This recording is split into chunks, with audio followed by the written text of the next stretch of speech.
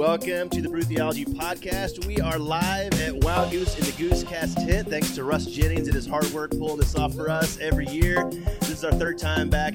And before we get going and go over the guidelines and talk to first-time listeners and those out there about what we do and the content tonight, Janelle, how do you explain the fact that, maybe y'all can help too, Brian and Bridget are with us as well, that we have come all these miles, many miles, so we spend money to come here. It's hot as hell. It's muggy. You wake up after feeling like maybe I had 3 hours of sleep. You get mosquito bites. I got a yellow jacket sting. There's communal BO. When you go to the bathroom, there's always issues in there. And yet we do this every year. Why do we go to Wild Goose every year? Because we love all of you, and it's a ton of fun to meet you, and silent disco. That's all there is, silent disco. If you haven't been, it starts at 11 in the tent up on the hill. And it will be sweaty and hot and loud, but it's awesome. I promise. Silent disco is loud. And my wife just thinks it's an excuse for me to get away from the house and the kids so I can just drink all day. I'm like, well, there's some truth in that maybe, but there's more to it. So, Bridget, Brian, you brought your kids. We bring our kids. Our rain fly doesn't work on the tent I'm sleeping in. Brian's sleeping in a tent with a rain fly that does work, so you can do the math on that. But we come for beer and hymns, which we can also get in Raleigh. But it's my silent disco. It happens earlier in the evening, and therefore I can go to bed earlier. Brian, what about you? What does the goose mean to me? That's sure. Go for it. No, it's a way to meet like-minded folks and meet folks who don't think like me, and get to know them and get to learn new ideas. And hopefully be able to apply them when we descend the mountain and rejoin the real world. Yeah, and I'm hoping for a lot of people, maybe you out there as well, and those who are online who have never been. I know my sales pitch early was really bad, but the fact that we have come back year after year after year does say something. You don't feel alone, and we have a lot of listeners out there who they've left whatever faith they grew up in, whether they grew up Catholic or Baptist or who knows what. We have people who are in the interfaith world, and they're alone. And so this is a place where you feel like, oh, I'm not crazy. Thank God, or whatever you want to call God. There's somebody else out there kind of like me. So we appreciate the Goose. And what we are is we're Brew Theology, which is an alliance. What we do is we brew interfaith theology. We create communities through healthy, meaningful, and eclectic dialogue in pubs and coffee houses. We have 11 chapters across the country. Janelle and I are based out of Denver. And if you want to learn more about that, you can go to the website at brewtheology.org. We're also on Facebook and Instagram at Brew Theology. Brew_theology is on Twitter, and then all the local chapters have their channels as well, and you can find that all online. And so we have some conversational guidelines that I think create less chaos, I will say. They're the reason why we're successful, I think, in what we do, because people say, how do you do this when you bring people who are religious and non-religious and everything else in between?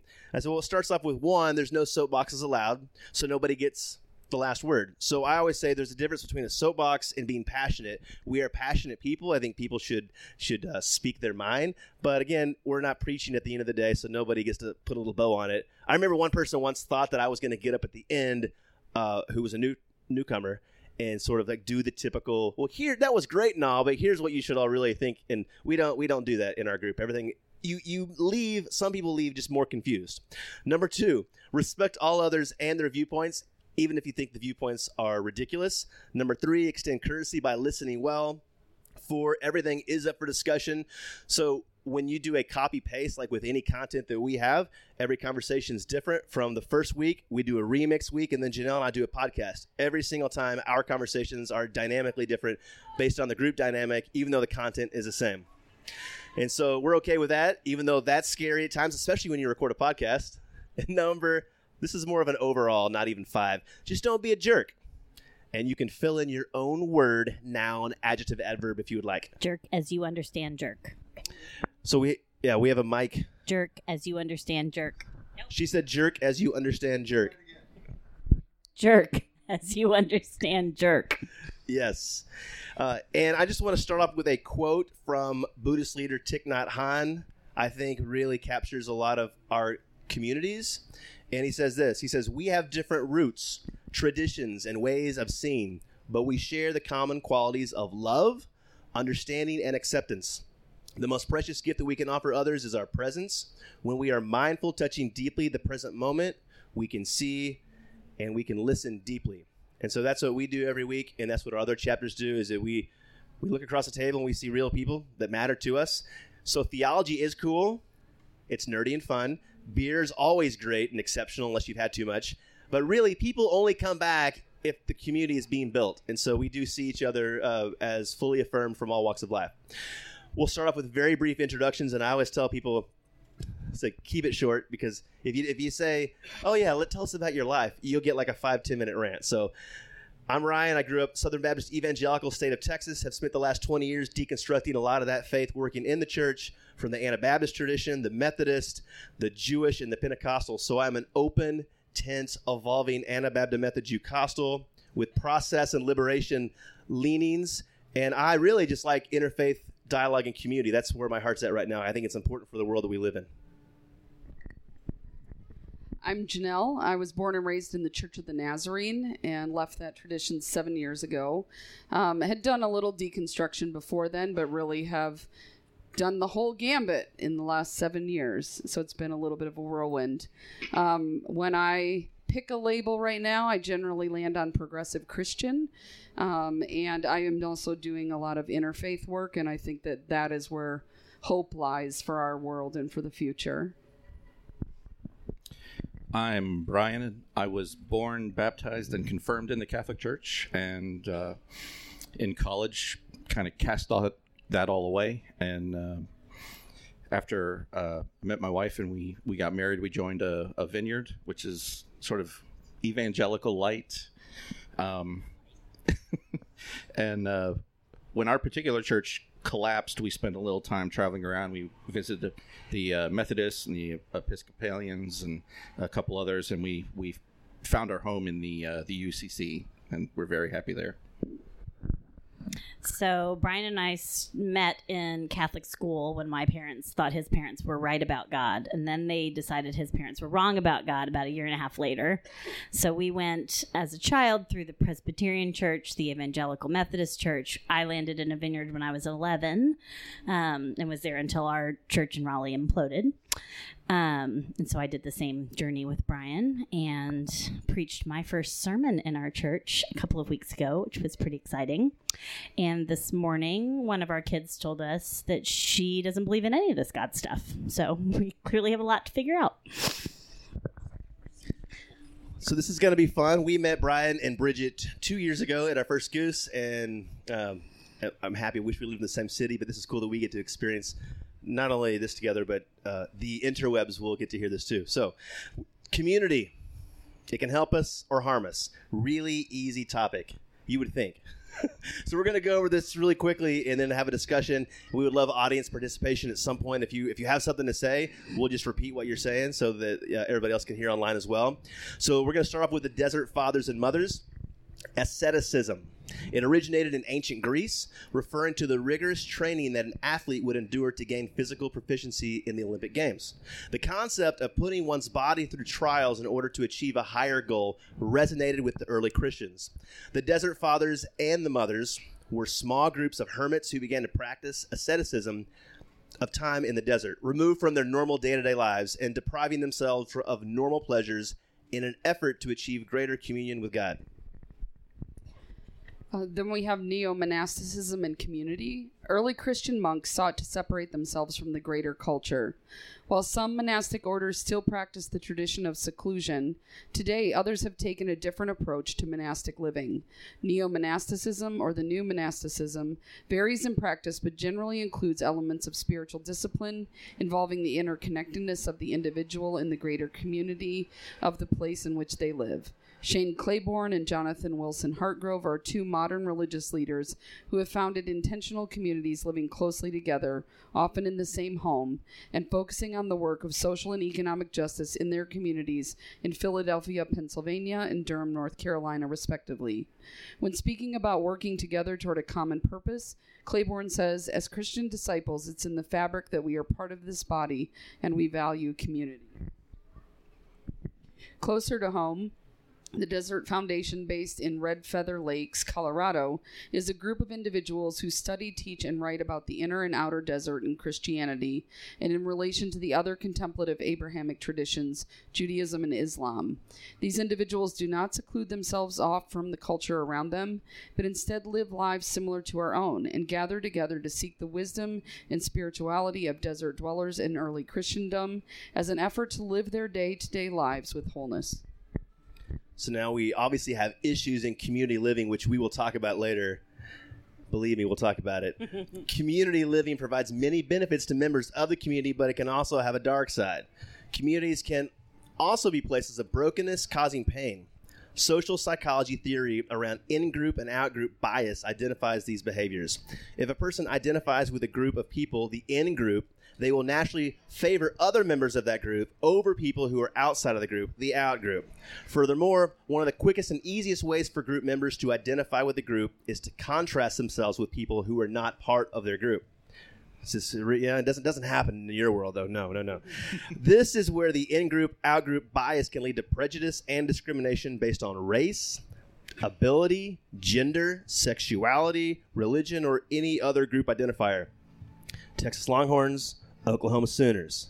Okay, 1972, research psychologist Irving L. Janis published a journal article about a phenomenon that is commonly referred to as groupthink, defined as a situation where a particular community becomes excessive to the extent that the group members have come to value the group and their belonging, their being part of it, higher than anything else. So when a group values adherence and harmony among the group over all else, this results in poor decision-making and silencing or casting out any who dissent.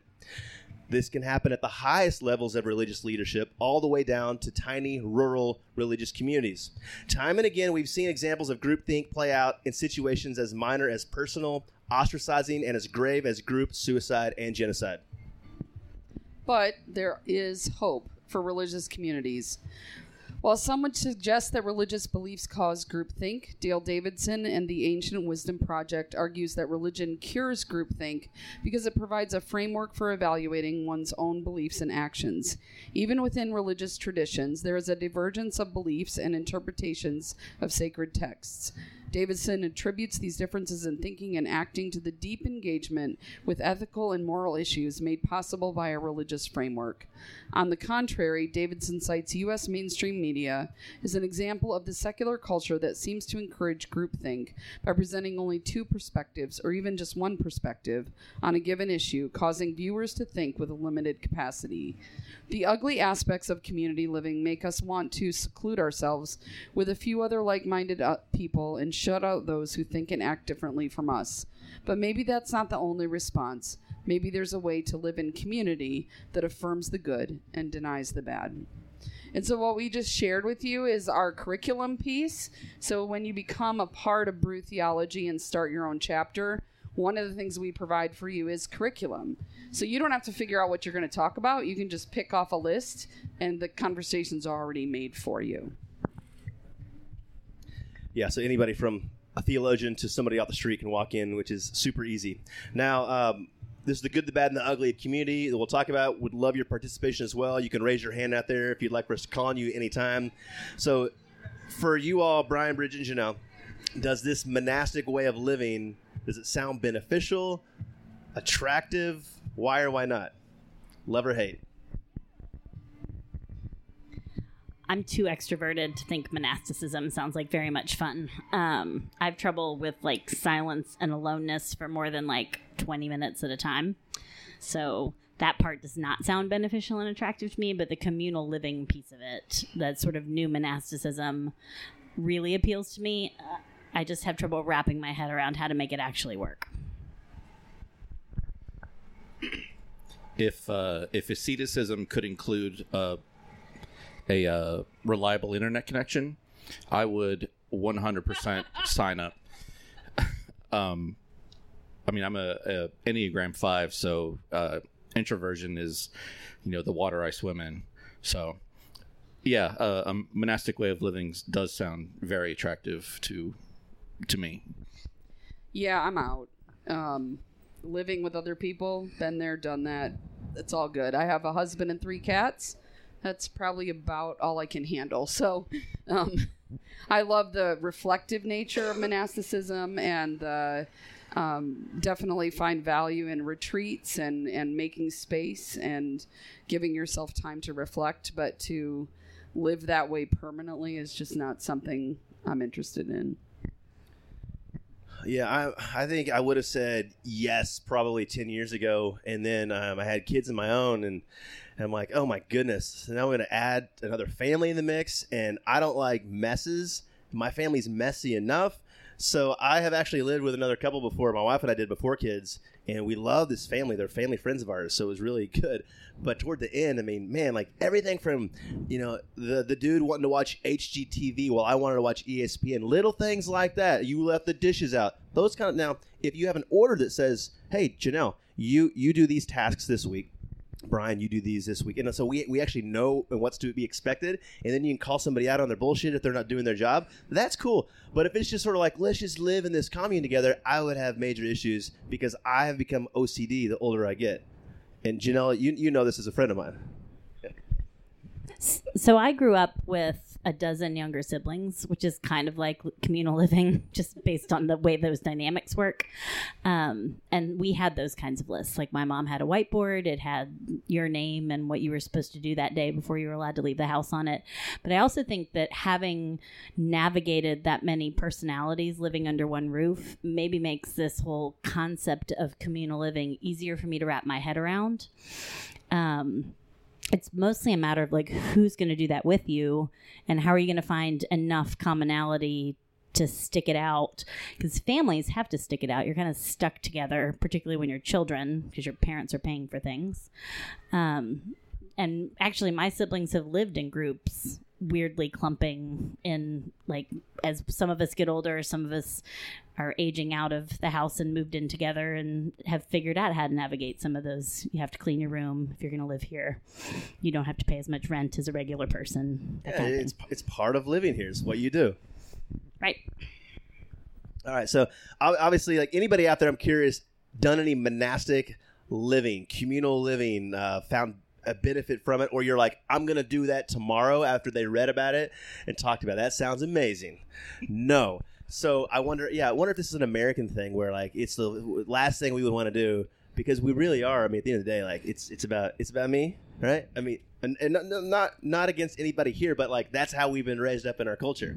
So this is a huge stretch. So I applaud Shane. I know he's around right now, but I don't think I could do it. So that's our we already went Debbie Downer on everybody. We said we wouldn't go negative. I said I wouldn't. I tried to bring it back up with the family talk, and you just went right back down. I went down. It happens. Beforehand we go, okay, there's a lot of negativity in this content. Let's make sure. And I took us there. My bad. I'm a big extrovert. I love people, and I think the idea sounds fantastic. So it would have to be an order to which we're all in agreement with, and but that's going to be tough. But avoid groupthink. Right. Give me my own ideas. Let me America my own way, damn it. Okay. So have you spent extended time, because I think this is the value that the monastic orders bring, in silence and solitude, contemplative prayer, Lectio Divina, those types of things. What did you learn from those experiences? Have you done it in groups? Have you done it by yourself? I know introvert over here, Brian, is probably spent a lot of time alone in the wilderness, but on a mountain, I don't know. Well, we have 4 kids, and I'm a stay-at-home dad, and they are all very extroverted. And so, I have not had the opportunity to spend extended time in solitude. Although I think that would be my ideal vacation. He's lying. If you take him on vacation, he's like, how many things can we do? How fast can we do them? And where are the trains? Right. Where are the trains? And where are the dinosaurs? Yeah. I have both of those in Colorado, by the way. So great. So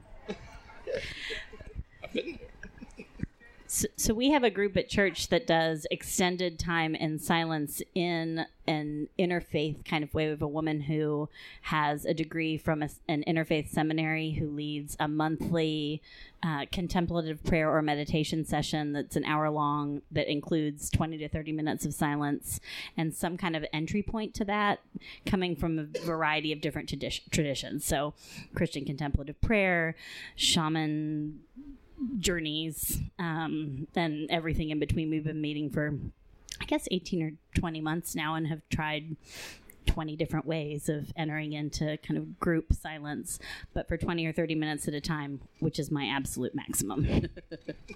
Yeah. I think one memory that comes up for me is when I served in InterVarsity in college.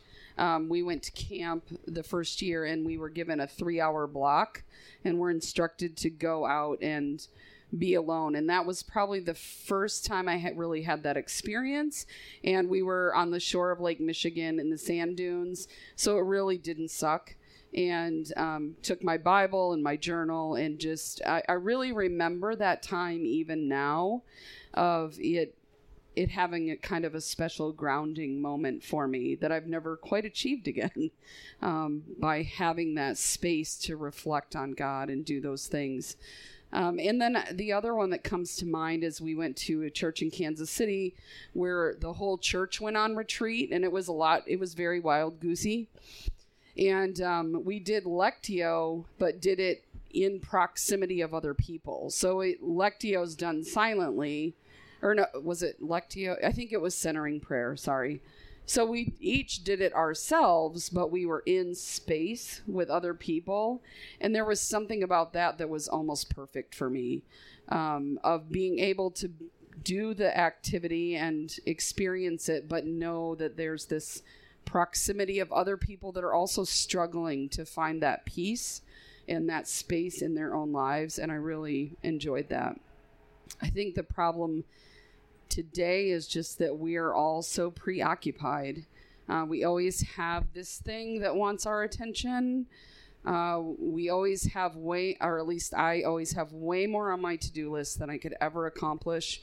And so as soon as I try to turn the dial down, there's just this list of things. And so I think figuring out kind of a postmodern expression of this and ways to help us find that peace, whether it's in community or individual, is one of the challenges that we face in this area.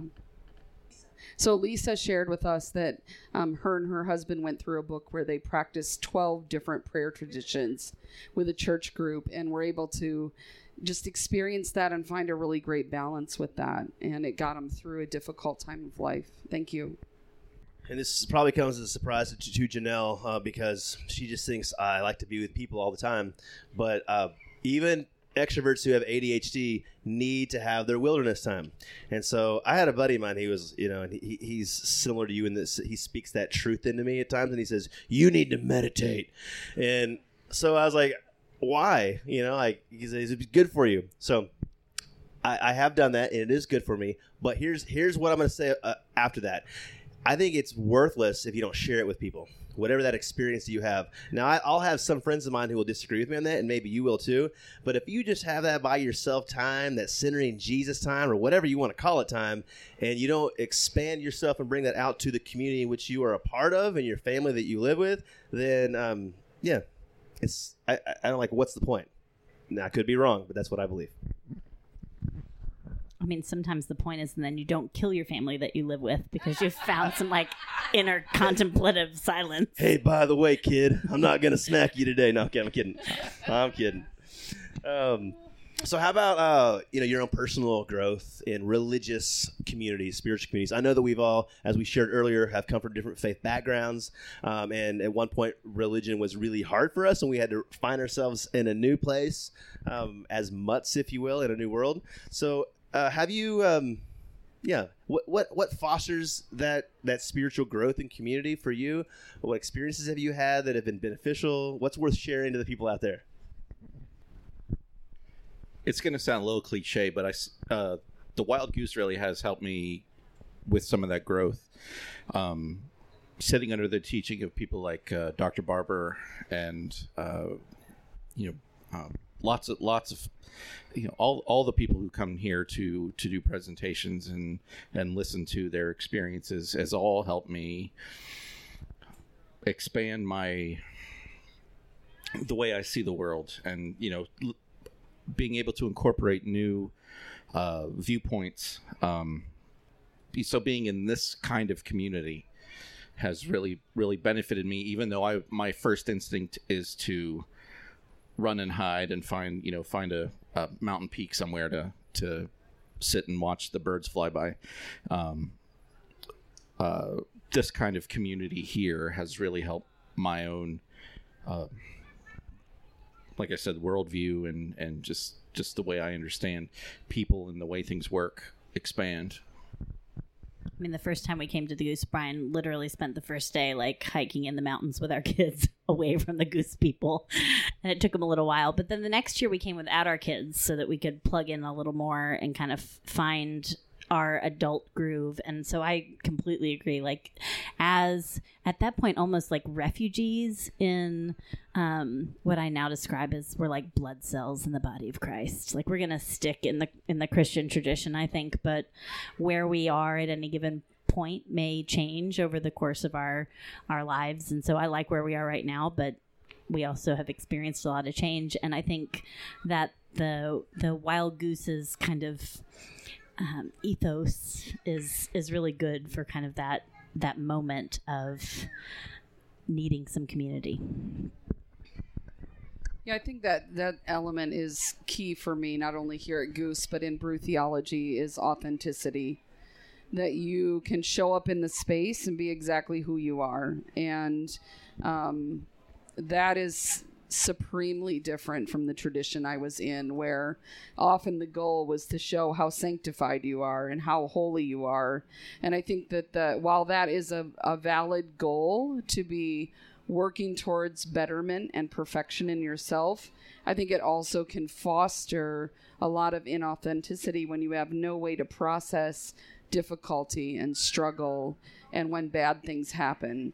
And I have been moved many times at Brew Theology by people that have only been there 2 or 3 weeks, that share something from the depth of their experience or from the place of life they're in with no hesitation because they feel safe. And I think that is for me, the heart of healthy, good community, that you can enter into a space and feel safe and be willing to trust people with your story. That's made the most difference for me. Yeah, I've got another friend who tells me that, God's not dead per se, even though he would define God a different way. He would say that religion's dead. And I would say, well, maybe the way in which you think about religion needs to die.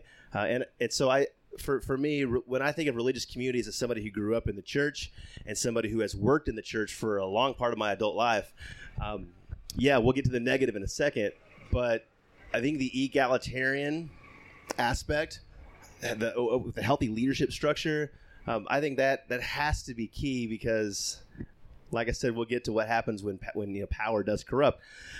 But the times, I think, in my ministry life, whether we're talking about currently within Brew Theology or in the local church, it's been when you invite people over to the house. It's been when it's not just a program that you do. It's not just a meeting where you have a sheet of paper and some questions and a nice little study and a prayer, but that person knows you care about them enough to where you're going to actually get a beer with them, maybe a coffee, and then over time you'll get to know their family and how they fight with their wife and their kids. Because if you don't get into those rooms, then it's not authentic. Now, I'm not saying that you should be best friends with everybody in your religious community. That's not going to happen. But people in your community need to have that awkward, raw, sort of it's kind of like the Goose. You're sweating and you're smelling around each other. And you just walked into the bathroom and you saw what they left behind. That's what I'm talking about. You got to see the shit in each other's life. That's how religious communities need to thrive. Looking at the shit. So the other thing is, and this may be the depth of my sort of Christian upbringing coming through, but nothing can be resurrected without death. And so you can't get to the other side of any hard thing without like real loss and real, like, going through the muck and the mire. And the image in my head when you were talking about the death of religion is Good Friday, and like everything was lost, and it was all the way lost, and nobody knew Sunday was coming, and it was just, they all had to live through that. And so I think there are lots of aspects of community where we have to live through the pain and the awfulness of loss and conflict and death, and we have to live through that in order to find whatever's on the other side of it. And we tend to rush to the other side of it, like, oh, how do we hit the fast forward button? How do we get to what's next without living through the mourning? And so, and when I say mourning, I mean like mourning here, like, and we came here the first time, I mean, just broken, like just a mess, and we wouldn't have even come except my favorite singer-songwriter in the whole world is Dar Williams. I'm not even sure what her belief system is, but she really loves community. She had written a book about community, and she was touring on it, and I sing her songs to my kids every single night. And we met her at that tent right up there, and she pulled The One Who Knows out of her song list. She hadn't played it in a long time. My kids asked for it, and she played it for them. She called their names from the stage. It gives me goosebumps thinking about it. Like, that is the wild goose. That is the Spirit moving and saying, you are seen. The Spirit sees you. So, come find your people. Yeah, I would say amen to that. I will say this, that the programming aspect of working in church, everything, by the way, has to be perfect. Ever notice that? Like, sermon's got to be on, lighting, everything's timed so. That's not how we do life. We do life with interruptions. So somebody has cancer and they die, like that's right. Then if you're actually building an authentic community. It's all the stuff out there, but we're also I'm on a soapbox here. I'm sorry. We're also we consume a lot in our culture, and so we do like how community should look, sort of on this outside, right, looking in. But once you get in, that's not really life. I mean, the stuff that we see is not real. So I do think we need to allow ourselves to have time for interruptions, and I'm guilty of it. I don't do well when somebody calls me up and I have a schedule. This is what my day looks like. Don't mess with that. But imagine if we did. Yeah, that would foster growth in a community too. There's a reason why people leave the church all the time, because when interruptions happen, then no one's really there for them. We're going to get negative. Here we go. But it's also when people keep showing up, the people who keep showing up are who build the real church, right? Like the people you answer the phone for are the people who know they can call and you'll answer the phone. Those are the people you've built community with. And it's not everybody. And so there's this weird exclusive element of it, and the exclusion is painful, and because you can't be wide open and answer the phone for literally anybody anytime, because we can't function that way. I mean, I'm an Enneagram 2. I would function that way if I could, and I will tell you it cannot be done. And so you got to find the boundaries. I don't even understand what that word means. I'm reading 6 books on what boundaries are. One's a poetry book, one's a self-help book. If anyone has any suggestions, I'm open to them. No boundaries. That's just not how I'm built. It's crazy. But community really is, like, part of it is this definition of who am I gonna really engage with, and do I trust them enough to engage? So there's a really interesting element of that, of who am I gonna let interrupt me, and who am I gonna protect from interruption, and how am I gonna work out that balance? So I think this is a great influx into the next question, which is, have you experienced negative effects of community, and what factors may create a toxic community? So I think, because when we did this a couple months ago, it kind of went downhill fast. So if each of us can pick one thing, let's try that. So I'm going to riff off you, not to steal your thing, but because I've seen it done wrong. When boundaries are taken out of the church and are taught that you can never say no, you have to help everybody to the extent of their need, and that Jesus demands that you give all to him no matter what. When you take away all those boundaries, you end up with wounded, broken, bleeding people. And not only lay people, which often lay people, I think, often have nowhere to go when they're there. And then you do it to pastors too. And we often don't have anywhere to go, but we often can recognize what's happening. And so that lack of boundaries, especially tied into either your spiritual well-being or into your spiritual requirement because of your call, is one of the most damaging things that I think just annihilates healthy community. Ryan? Okay. I worked at this church at one point that will not be named. And over time, there was another leader in the church and we would headbutt. Just, I mean, even if you looked at our personalities, you're like, it's going to happen. They're going to butt heads. Because I was this sort of free-thinking youth pastor in my mid-late 20s, and this other person was the opposite of that in many ways. And I had a come-to-Jesus sabbatical about 5 years into the job, and I took a month off, and I came back with a whole new philosophy of ministry. It was more family oriented, and it was more families on mission. And it was like, at the time, like, nobody was doing that, which is funny, right? Nobody was doing that. We were all just do the youth programming thing, create this mega church youth model. And I'm like, okay, that's fine and all, but I don't think that's really going to matter in 10, 20 years.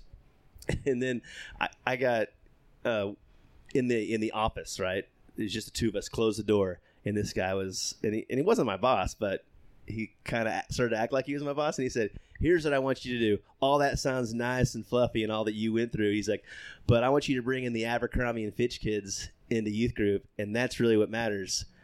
And so, and we all know, we gasp, but we know what he means when he says that. Because at the end of the day, you got to have butts in the pews and you got to have money, right? So to keep the machine running.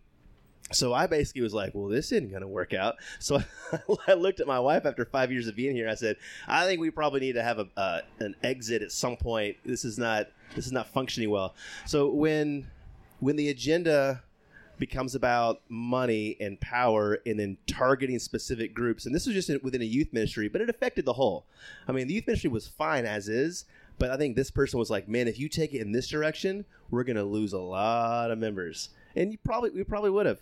I didn't see it through because eventually I left, but I found another church after that did give me hope. So there's hope at the end of the day. Well, and you would lose a lot of members, and what you'd be left with is community, because too big and after Abercrombie and Fitch kids is not community. That's dollars. It's after dollars, because the parents who can buy that crap are the parents who write big checks, not community. Talking about negative effects of community, when we were in the vineyard, I did not realize quite how fundamentalist the it's not really a denomination, but the denomination was. What we were in a small group, and one of the teenagers in the group was studying biology. Like, she was there with her biology textbook, and she was talking about evolution or something like that. And one of the small group leaders was like, well, yeah, I mean, do what you got to do to get your A, but, you know, obviously they're just lying about that. And I was like, are they really? And it was like record scratch. Like, the whole place went silent, and somebody was like, you don't believe in a 6-day creation? I said, well, no, I mean, the evidence shows that. And yeah, so no, I mean, I'm convinced by the evidence of evolution. And it was, so we talked about personal ostracism. What happened after that was the number of invitations for our family to kids' birthday parties and other community events dropped off considerably. Like, that one day, that one Wednesday afternoon, evening, and, you know, I happen to believe that stegosaurs were real, and yeah, that was it. And it wasn't obvious right away, it was the gradual sort of drop off over time, and it really hurt, but also we kind of dug in, like we are going to change the system from the inside, and eventually it just all fell apart. Like nobody was open for learning anything new other than what they'd been taught from I don't know how long, but yeah, it was hurtful. It was really hurtful. So Brian attributes our whole sort of whatever that was mess to his really reasonable position on evolution. It was also partially that I was on the leadership team and in charge of the prayer ministry and openly advocating for marriage equality and against HB2, which was where everybody had to go in the bathrooms here that you were assigned at birth, if everybody remembers what that was. That didn't go over very well either. So it wasn't entirely your fault. It was partially my fault also. So I've been thinking about this question about negative effects of community and what factors create a toxic community. I'm going to bring my profession to this a little bit, and also a little scripture. And I think it's the law brings death. And so I'm a lawyer, and people are always trying to fix things in community by making more rules, and then rules about the rules and interpretations of the rules, and how are we going to control people with the rules, and how are we going to keep people inside and outside with rules. And that just does not work. I will tell you, it doesn't work. I'm an employment lawyer. I do company side compliance work mostly, and you can write a perfect handbook, and people will still mess that stuff up because people are people, and at the end of the day, rules do not fix people, and so you have to find spirit and flow and teach people to listen to each other, and then find a path that's individual and circumstance-based and makes all kinds of room that rules cannot make room for. And so I think where things become toxic and what factors create toxicity is the drive we have for control, which we spell out in rules, and then we hand pastors things and say, can you sign off on these 15 belief statements? And next year it'll be 17, and then the year after that it'll be 20, and then we're going to interpret those 20 things to mean 100 other things. And if you can't sign off on all those 100 things, then you can't be here anymore, and here's our in-group and there's our out-group, and that's the law bringing death. There's your soapbox, Ryan. That's good. And then add to that the trend in the church of putting in place leaders that shouldn't be there. I think I'm going to add one more, and that's just that we have a lot of very ego-driven and narcissistic people that have become leaders in our churches, which then feeds into this system and destroys people. And so I'm actually going to make it to question 5 with this, believe it or not. So how might we work to heal a community that's been impacted by groupthink?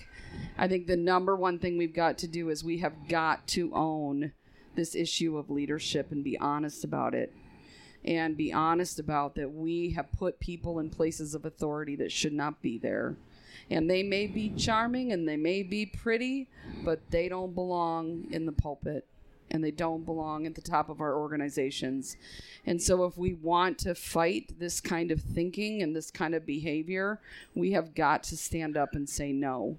And we're seeing that very well demonstrated in our country right now, and the church has got to do the same thing, because the damage done by those people destroys pastors and lay people and leaves them with nothing. And that is not what Christ has called us to do. And so I think that hope comes when we open up those wounds and are actually honest about it and hold people accountable. And that's really, really hard work. And I don't know how to do it all.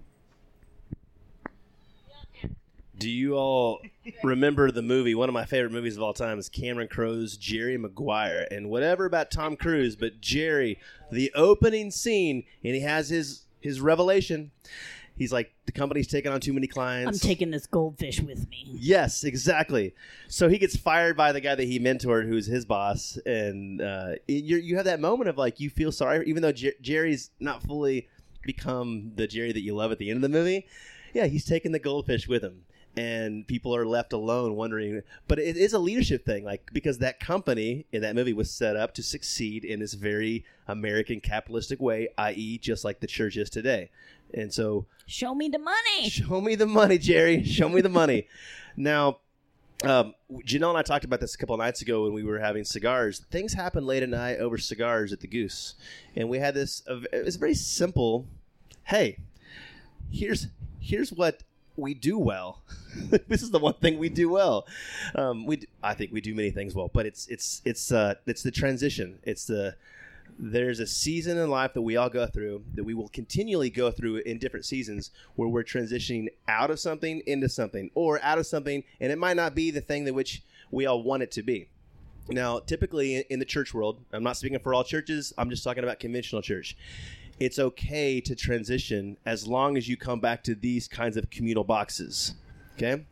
Or you can doubt and take all the, maybe you need to read a Peter Rollins book. Okay, but you're going to eventually come back to the good Lord. Now, what happens to people when most of our people in our community in Denver, they're atheists or they're hopeful agnostics. And so they don't have a place to belong. We're sending our kid to you. Yeah. Hey, we're going to start a brew theology for kids. But yeah, I mean, yeah. But we realize it's those seasons though that people have to find a place of belonging, and it's normally just if you've left the tribe in any kind of way, whether it's you don't do the things that they do or think the way that they think. I mean, there's always something, right? And there's no place for you at the end of the day. It's like Jerry suddenly, like where he's just going away with a goldfish, and so I think the work in which what Brew Theology does, we actually do accept people and affirm them, even if they're like, I don't believe in anything today. I don't even know if the earth is round. And, okay, fine. You can come here. You have a safe space. It might not be fully safe because somebody might convince you otherwise, and you might get the judgment look. But that's how people are, right? But I think humans need to have transitionary spaces. So I also think like this concept of groupthink, which we are seeing in such massive ways, it's part of what polarizes us. It's also part of what creates denominations. Part of what drew us to the UCC is it's like literally the one denomination that's a combination instead of a division, at least the only one I know of. And so that was really meaningful to us. And so I think this idea of I'm going to bring my stuff and I'm going to put my stuff out there and I'm going to say, I'm not going to hide it. And so I'm going to be authentic, which is something, Janelle, you were saying you really value. But I'm also going to invite your authenticity, and I'm going to hold really gentle space for that so that, like, the minute you're willing to be vulnerable and break it all from the groupthink, I'm going to make a landing space for that. Because nobody is comfortable in that really boxed in legalistic groupthink. It's really restrictive. It's terrifying because you're always on the cusp of being cast out. And so I think the way to break through that is to make it really clear that when you're ready to make a little bit of a run for it, I'm going to be here and we can make a run for it together. My wife is really smart. She's a lawyer. Any other ways in which y'all think out there that we could heal, or I say cultivate communities of healing? Because I don't know, physician heal thyself. I don't know if we can really heal ourselves, but can we do it together? Any sort of methods, if you will? It's because Ryan's wife is a really smart doctor. She is. She's doctor, lawyers, yeah. And you know what? As somebody once told me, you're just a dad. It happened. That no person lie. wasn't very smart. They weren't. After we just had a newborn, and I was telling you this the other day. Oh man, this is a total rabbit trail. But I'm a stay-at-home dad by profession, by the way. I do this. So smart. In Bram. So did I tell you this story?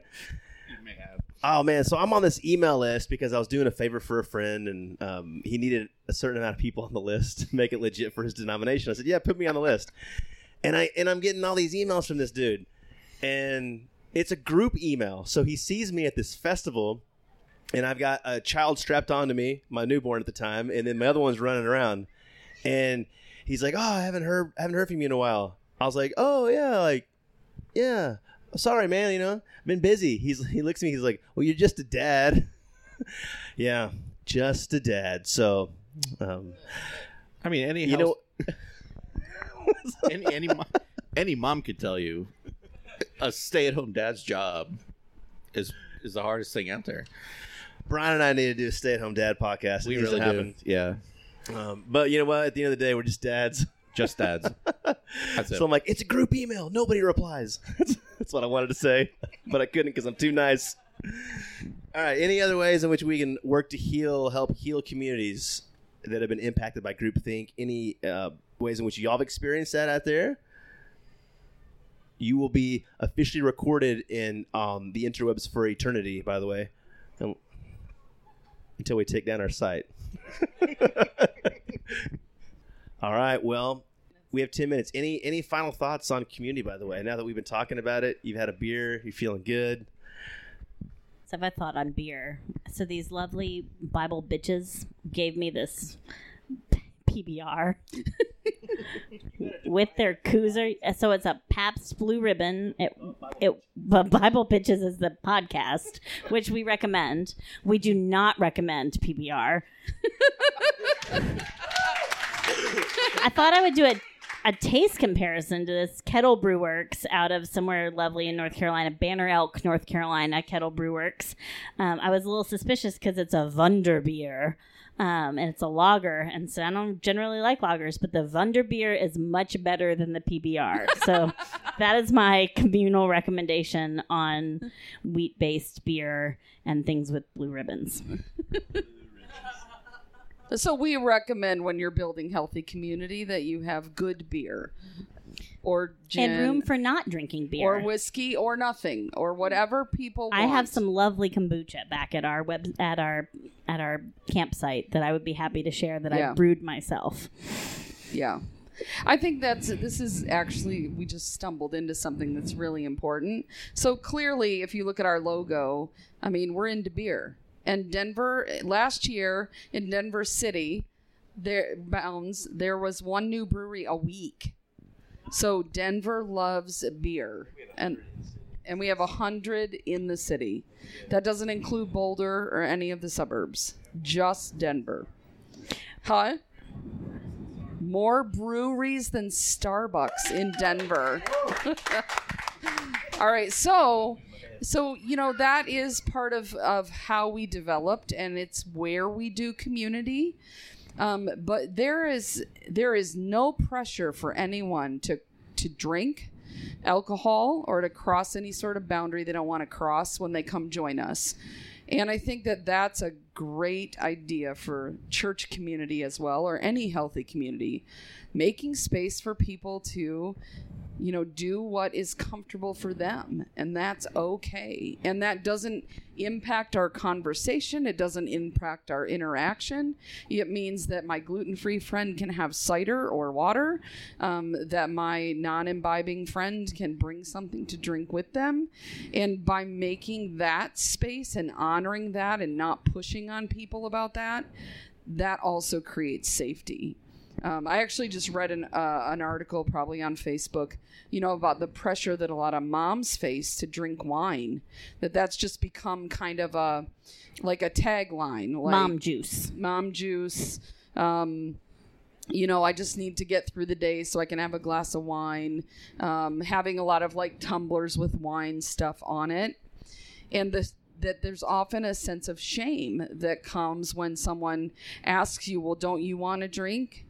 And this mom was describing the many good reasons she had for not imbibing, but felt really pressured in those situations because she didn't. And so it's just really important that we let people be who they are and be comfortable doing what's good for them. And that applies both to the drinking and the conversation. So we have some people that come that really don't say a whole lot. They're faithful. They're there every week. they're listening, they're engaged, but they don't say a whole lot sometimes. And then every once in a while they have a topic or a moment where they just share their heart with you. And that's amazing. And we've also, Ryan and I talk about every once in a while, we've had people in crisis that show up at Brew Theology. Now, that's pretty amazing to me, that they're looking for some connection. And even in what we put online, what we put out there, says to them, you're welcome to come here and you can do what you need to do. Those have been really meaningful experiences for me to see that. And so, yeah, I mean, we're all up front about this thing, this beer thing, but we make sure to make space for people to be who they are and to say, you ready to run? I like that line. I'll run with you. You need not to, literally though. I'm not going to literally run. No, because Bridget I don't and like I are running. not gonna run. We'll walk Yeah. very fast if you need to. We're not going to actually run. Except maybe after Benny, Maybe if he's going towards the river. Benny's my 5-year-old, and Yeah. he's a human train wreck. Can We you call him a imagine- Zastrous Can you person. imagine Benny and Juice together? Crazy. We're going to have Benny and Juice together at the Goose one of these days. That'd be awesome. Juice is Ryan's youngest, Anna. So, That is a real name. yeah. So I think the other thing, and this is so North Carolina also has many breweries. They're popping up every day, partially because we cap how many barrels they can sell. So once they get super popular, the only thing they can do is start a new brewery instead of selling all their barrels everywhere else, or they can sell out to the Man, which Wicked Weed did, and we still love them. So, you have to get in with the ABC people in order to sell over a certain number of barrels. Not the kind of law I practice, but the kind of law I pay attention to. And I think you also want to pay attention to people in recovery who have lots and lots to teach us. And so, like, the beer thing is great. I love beer, but my dad's in recovery, and if I'm going to hang out and talk theology with him, in which case I will email you all to pray for me. We're not going to drink beer. We're going to go have coffee, and it's not going to be Starbucks because he thinks they burn their beans. So, it's going to be Senka or some really terrible stuff. And so it's not about what you're drinking. It's about what are you brewing together. And we honor that. We have a coffee and tea logo that we made specifically it's on Janelle's shirt for that reason, so that everyone can feel welcome. And one of our coffee and tea leaders is here with us at the podcast. So we want this to be an open space, and that can happen no matter what you're drinking. But beer is good. Beer I is, still like if you beer, like beer so beer is far. good. Just not PBR. No. I did try it, though. I taste compared it, and I'm just going to tell you it's still terrible. So They let me try it in bottles in law school. It was also terrible then. But you all have family members that come to town, not going to name names, and they drink a specific kind of beer, like let's say Coors Light or Bud Light. Miller. And then you go to a place Miller like Lite. Denver, which is the crappier capital of America, and you say, "Here, we're going to have a flight of beer. Try these that kind of taste similar to Coors Light." Here's And- all the wit beer. And you know what? At the end of the day, they go back to Coors Light. So we have to affirm all palates as well. We really do. Also, if you want to drink all day, Coors Light is a reasonable choice. It's like drinking water. Yeah. It'll keep you it's, hydrated. It's the most lawnmower of lawnmower beers there is. Dogfish Head also, though, makes a beer that will literally keep you hydrated. It's like lime and sea salt, and it's a sour, Yes, and that's it's good. amazing. It's only 4%. It's fabulous. When I saw the 4%, I'm like, this is not only sessionable, but it's crushable. Can I get an amen? Amen. There we go. So this was a very great communal bonding time over beer. If you want to do it over coffee, if you're listening online, we have a leadership guide to get you started. Also a moderator guide for your moderators out there. You can find all the information at brewtheology.org. Send us an email, Janelle or Ryan at brewtheology.org. And thanks to Brian and Bridget for meeting us at the Goose and doing this. Happy to be here. Thank you, Ross Jennings, for putting this on.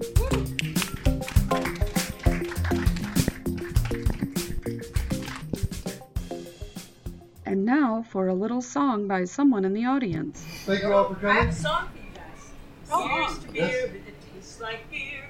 An amber glass of wholesome cheer. A noble brew that has no fear. Beer that tastes like beer. And there's a lot more. Oh my god. I love it. Do we need a theme song for the podcast? Can we find that online? And now, please join us for a few outtakes. Bing bong. Janelle is a professional. Theology. I'm here. My name's Ryan. I like beer and burping. How is Ian doing? He's doing great. How do I know that? Because he's sitting here. I love it. It's really good. Today we will be talking about community. Does it help us or harm us? Okay, so talk now. Talk now. Community. Don't spit in the mic. Don't pretend to be in New Mexico where it's not humid. I don't have any trouble getting close to the microphone. It does sound really weird. How come this Hashtag one's not theology. amplified, but there's our... I can say whatever I want. You can't stop can't me. La la la Please la mute la her. la la la. Bingo. Bingo, bingo, bingo, bingo, bingo, bingo. No. Bingo, bingo, bingo, bingo, bingo. I don't know. Bingo, no. Bingo, bingo, bingo, bingo, bingo. These guys have bingos. You broke Bingo. Bingos or no goes. Bingo. God likes us better. Bingo. Bingo. Oh. Bingo. What's his name? Bingo. Bingo. Bing. Nope. It's cutting in and out. Here's Bingo. Mine's just not repeat there everything you either. say and we can take it out. No. Yeah, I will. Mine's just say yeah. So. Hello. No. Oh, that's a weird noise. So that's your diaphragm problem. You would just want me to talk. Yeah, mine's working just fine. And so I'll keep talking because it's still working. Give me some heat. There we go. Now we're talking. Jessica's in the house. Watch out. I'm a pirate podcaster. That's her backup here.